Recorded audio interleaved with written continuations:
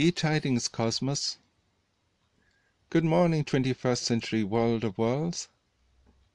This is Radio Richard Ireland, coming to you from within the soundproofless studio of life itself. Tá míle fáilte rót an seo. Hear this, listener, give it here your fullness of ear. From the beginning there is breath, and upon that breath there are words.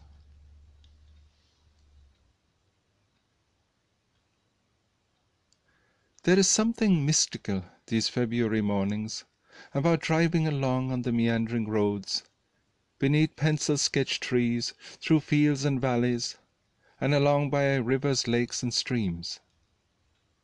For everywhere is bedecked with white frost and swirls of low clouds, leisurely making their way skywards.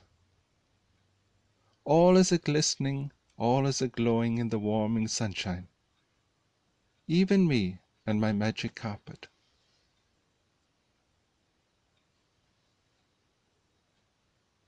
Standing looking at a car park, a thought came to me. That the mind could be like that, all the ideas parked in precision-marked spaces. Definitely such, though, is not the case in my mind.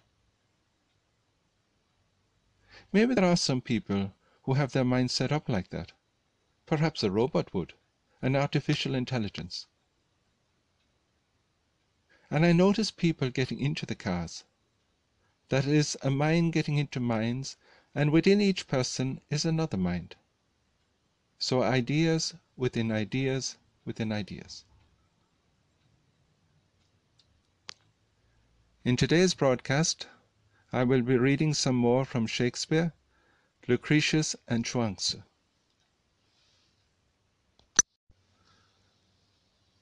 A reading from A Midsummer Night's Dream. Go, one of you, find out the forester, for now our observation is performed, and since we have the vaward of the day, my love shall hear the music of my hounds. Uncouple in the western valley, let them go. Dispatch, I say, and find the forester. We will, fair queen, up to the mountain's top, and mark the musical confusion of hounds and echo in conjunction. I was with Hercules and Cadmus once, when in a wood of Crete they bayed the bear with hounds of Sparta. Never did I hear such gallant chiding, for besides the groves, the skies, the fountains, every region near seemed all one mutual cry. I never heard so musical a discord, such sweet thunder. My hounds are bred out of the Spartan kind, so flued, so sanded, and their heads are hung with ears that sweep away the morning dew, crook-kneed and dew-lapped like Thessalian bulls, slow in pursuit, but matched in mouth like bells each under each. A cry more tunable was never holloed to, nor cheered with horn, in Crete, in Sparta, nor in Thessaly. Judge when you hear.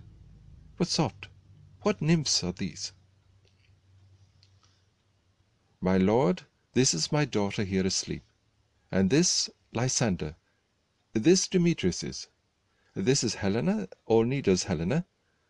I wonder of their being here together.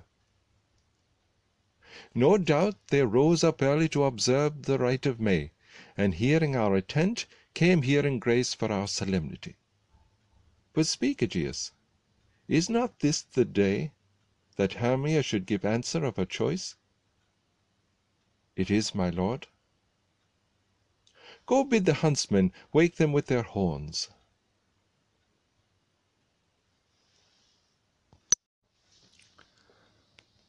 A reading in continuity from the 1st century BC poem On the Nature of Things by the Roman poet and philosopher Titus Lucretius Carus. This terror, then, this darkness of the mind, not sunrise with its flaring spokes of light, nor glittering arrows of morning can disperse, but only nature's aspect and her law, which teaching us hath this exordium: Nothing from nothing ever yet was born. Fear holds dominion over mortality only because, seeing in land and sky so much the cause whereof no wise they know, men think divinities are working there. Meantime, when once we know from nothing still nothing can be create, we shall divine more clearly what we seek, those elements from which alone all things created are, and how accomplished by no tool of God's. Suppose all sprang from all things. Any kind might take its origin from anything, no fixed seed required. Men from the sea might rise, and from the land the scaly breed, and fowl full-fledged come bursting from the sky. The horned cattle, the herds, and all the wild would haunt with bearing offspring, tilt and waste. Nor would the same fruits keep their olden trees, but each might grow from any stock or limb by chance and change. Indeed, and were there not for each its procreant atoms, could things have each its unalterable mother old? But since produced from fixed seeds are all, each bird goes forth from the shores of light from its own stuff, from its own primal bodies. And all from all cannot become, because in each resides a secret power its own.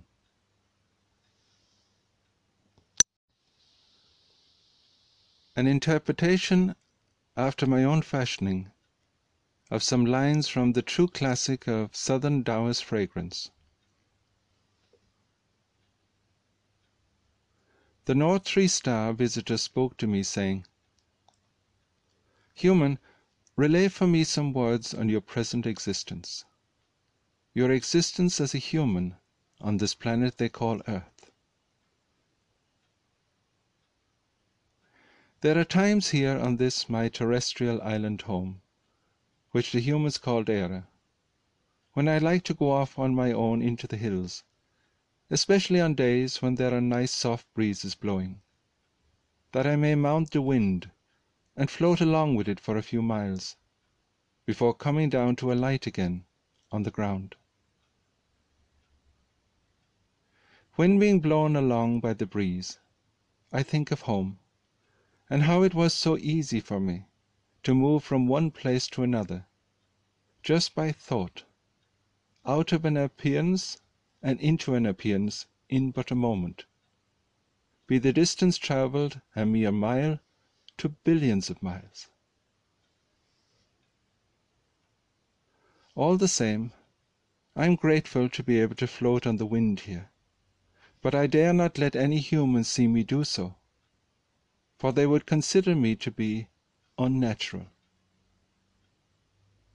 Anything considered unnatural, that is, outside their experience of reality, they have serious issues with it.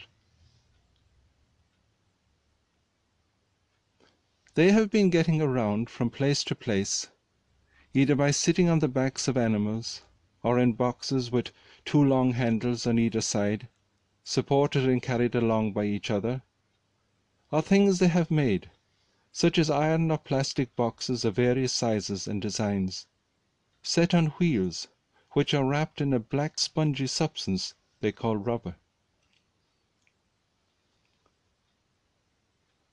They have also managed to make such boxes in kind to fly in the air.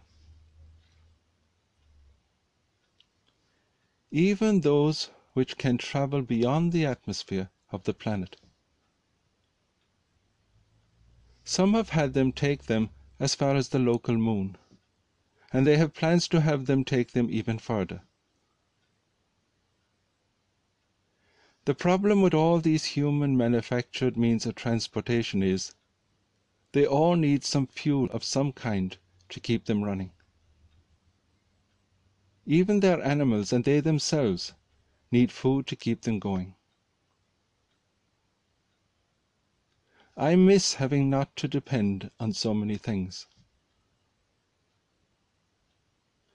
From the moment I wake in the morning until I close my eyes at night, do I know myself to be dependent upon so many things. The human being, and by extension human society, is all about excessive dependencies, especially of the artificial kind. And that dependency on the latter is becoming more and more intense. I have little choice but to go along with most of it, given that I am presently of a human form, living in a human society.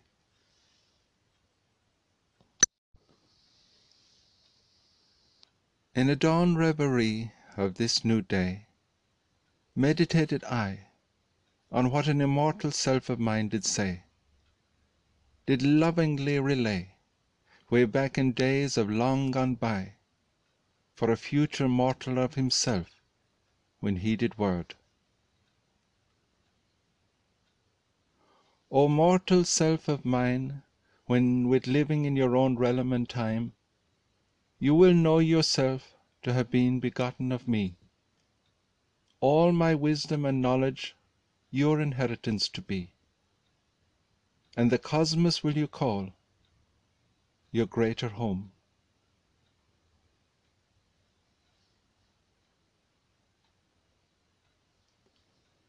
All right, I will leave it at that for today. Enjoy taking very good care of yourself and those around you. Be ever so grateful for your many blessings, and spare a thought too for peoples living in faraway places, in all different kinds of situations, often very difficult, and not at all of their own making.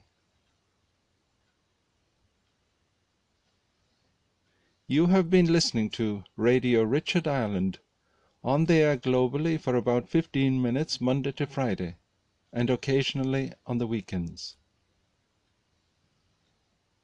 It is truly an honor to have you listening.